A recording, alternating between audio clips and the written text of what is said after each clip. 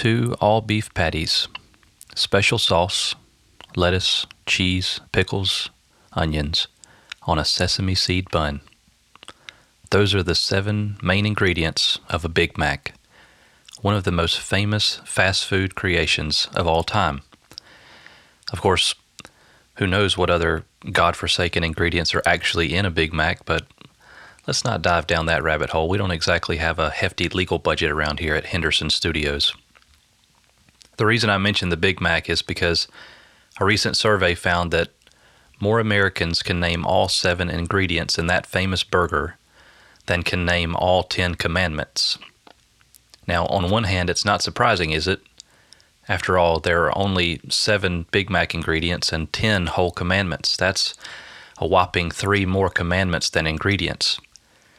And it takes longer to recite the commandments than it does to list the ingredients in a Big Mac.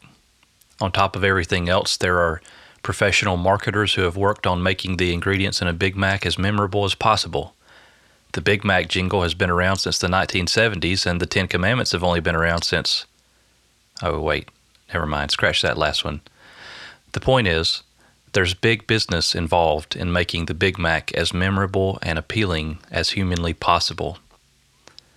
And if you can't list all the ingredients in a Big Mac, ask yourself whether you can name more of the 10 Commandments or more variations of Coca-Cola. Coke, Diet Coke, Coke Zero, Orange Vanilla Coke, etc. Now, someone might say, okay, but why are the 10 Commandments so important? After all, aren't New Testament Christians no longer under the law? Why would we want to focus on these outdated rules when we have been set free in Christ? And it's true that certain parts of the Old Testament law have been set aside because they were perfectly fulfilled in Christ. We no longer partake in sacrifices, for example, nor do we have a priest who mediates for us because Christ himself is our once-for-all sacrifice and our great high priest. He is the one mediator between God and men.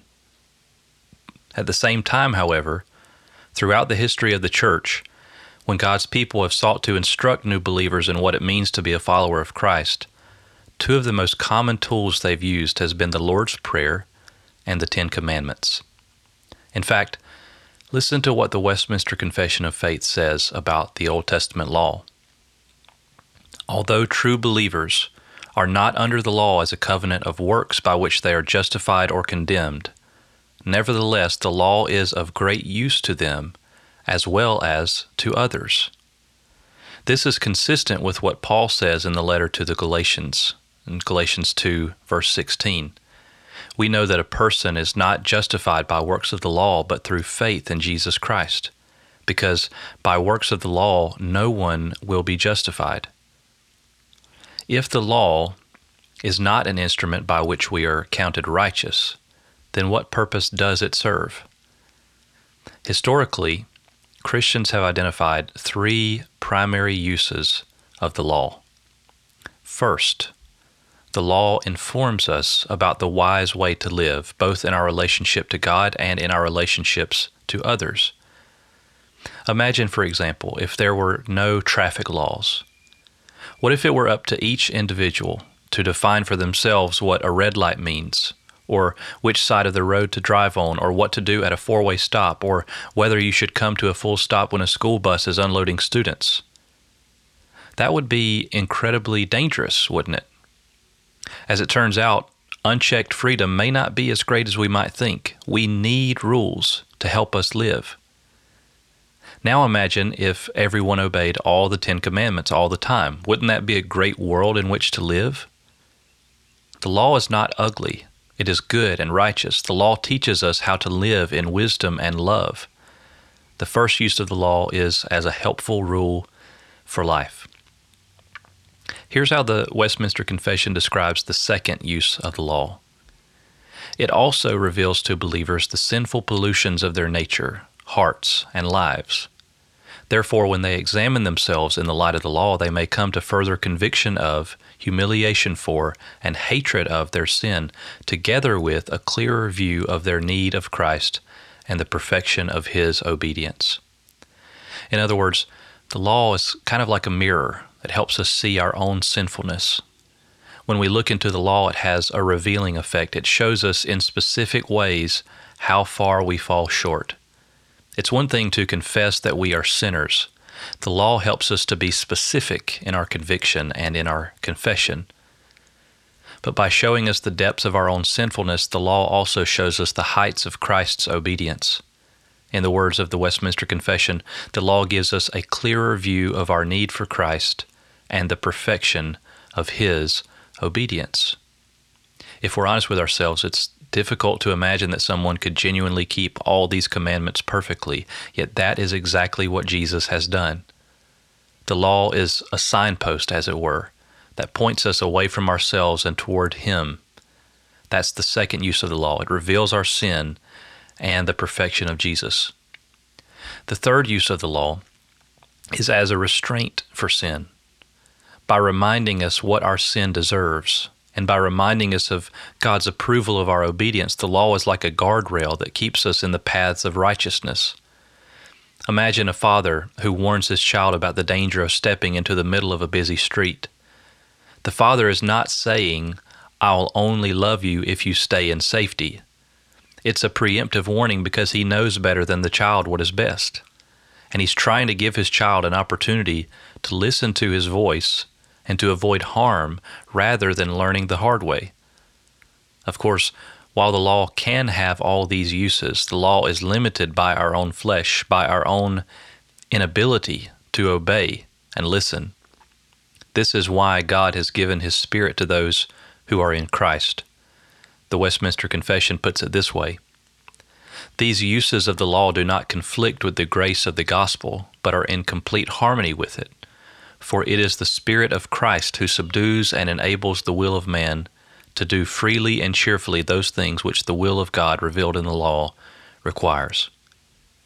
In other words, God did not only give the law, He also promised a day when He would make a new kind of covenant.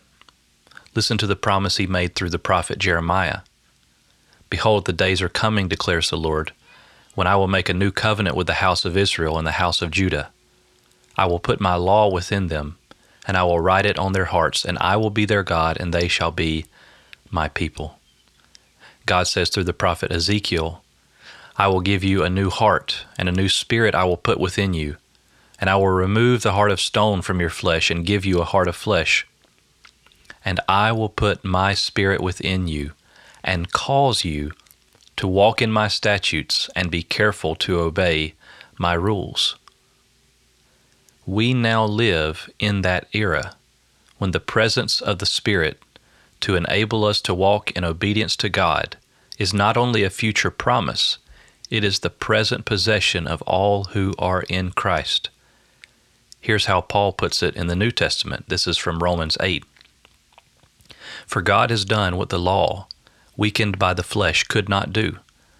By sending His own Son in the likeness of sinful flesh, and for sin, He condemned sin in the flesh, in order that the righteous requirement of the law might be fulfilled in us who walk not according to the flesh, but according to the Spirit."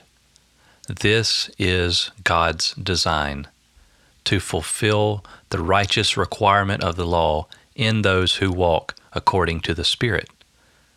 The Ten Commandments are not a blueprint for how we can earn redemption. They are a summary of what it means for us to live as God's redeemed people. Kevin DeYoung puts it this way: salvation is not the reward for obedience. Salvation is the reason for obedience. We should not strive to obey God because we're trying to earn anything from Him. To do that would be to ignore and deny the sufficiency of Christ's work on our behalf. But we should strive to obey God because we love Him, because we want to live in a way that pleases and honors Him, and because we want to be conformed to His character. So it turns out that the Ten Commandments are an incredibly helpful God-given tool for us, not to earn our salvation, but to live as God's saved people. And this way of reading the Ten Commandments is not something that I or anyone else have innovated. It is present within the commandments themselves. we can ask this question: how do the Ten Commandments begin? Of course, the logical answer is they begin with the first commandment, right? But is that right? Look again. Better yet, listen to how the Ten Commandments actually begin. This is from Exodus chapter 20, verses 1 and 2. And God spoke all these words, saying, I am the Lord your God, who brought you out of the land of Egypt, out of the house of slavery. It is only after God says that he then says, you shall have no other gods before me. Before God ever says, you shall or you shall not, he says, I am. He reminds his people, this is who I am. I am the Lord your God. And this is what I have done for you. I am the Lord your God who brought you out of the land of Egypt, out of the house of slavery. Here's another way we could put it. It's not an accident that Exodus 20 comes after Exodus chapters 1 through 19. The book of Exodus does not begin with God saying to the people of Israel, I see what a desperate situation you're in. I see your slavery in Egypt. I see how Pharaoh is oppressing you, so here's what I'm going to do for you. I'm going to give you a list of rules to follow. I'll check back in with you in, say, 5 to 10 years. If I find that you're obeying the rules sufficiently, then I'll deliver you from slavery. No, that's not what God does at all. He redeems them first. He brings them out of Egypt. Then he brings them into a covenant with himself. He does not save them because of their obedience. He calls them to obey because he has already saved them. The same is true for us. God does not save us because we have obeyed him. He saves us unto obedience. You can hear this in Ephesians chapter 2, verses 8 through 10. For by grace you have been saved through faith, and this is not your own doing. It is the gift of God, not a result of works, so that no one may boast. For we are his workmanship, created in Christ Jesus for good works, which God prepared beforehand that we should walk in them. Notice, Paul does not say we're created in Christ Jesus by our good works.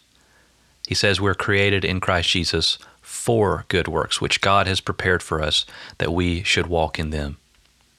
Or as Jesus told his disciples in John 14:15, if you love me, you will keep my commandments. He does not say, if you keep my commandments, I will love you. He says, if you love me, you will keep my commandments. Obedience is not a way we earn God's love, but it is a way we live as his beloved. All that we do in obedience to him is because of his unearned grace to us.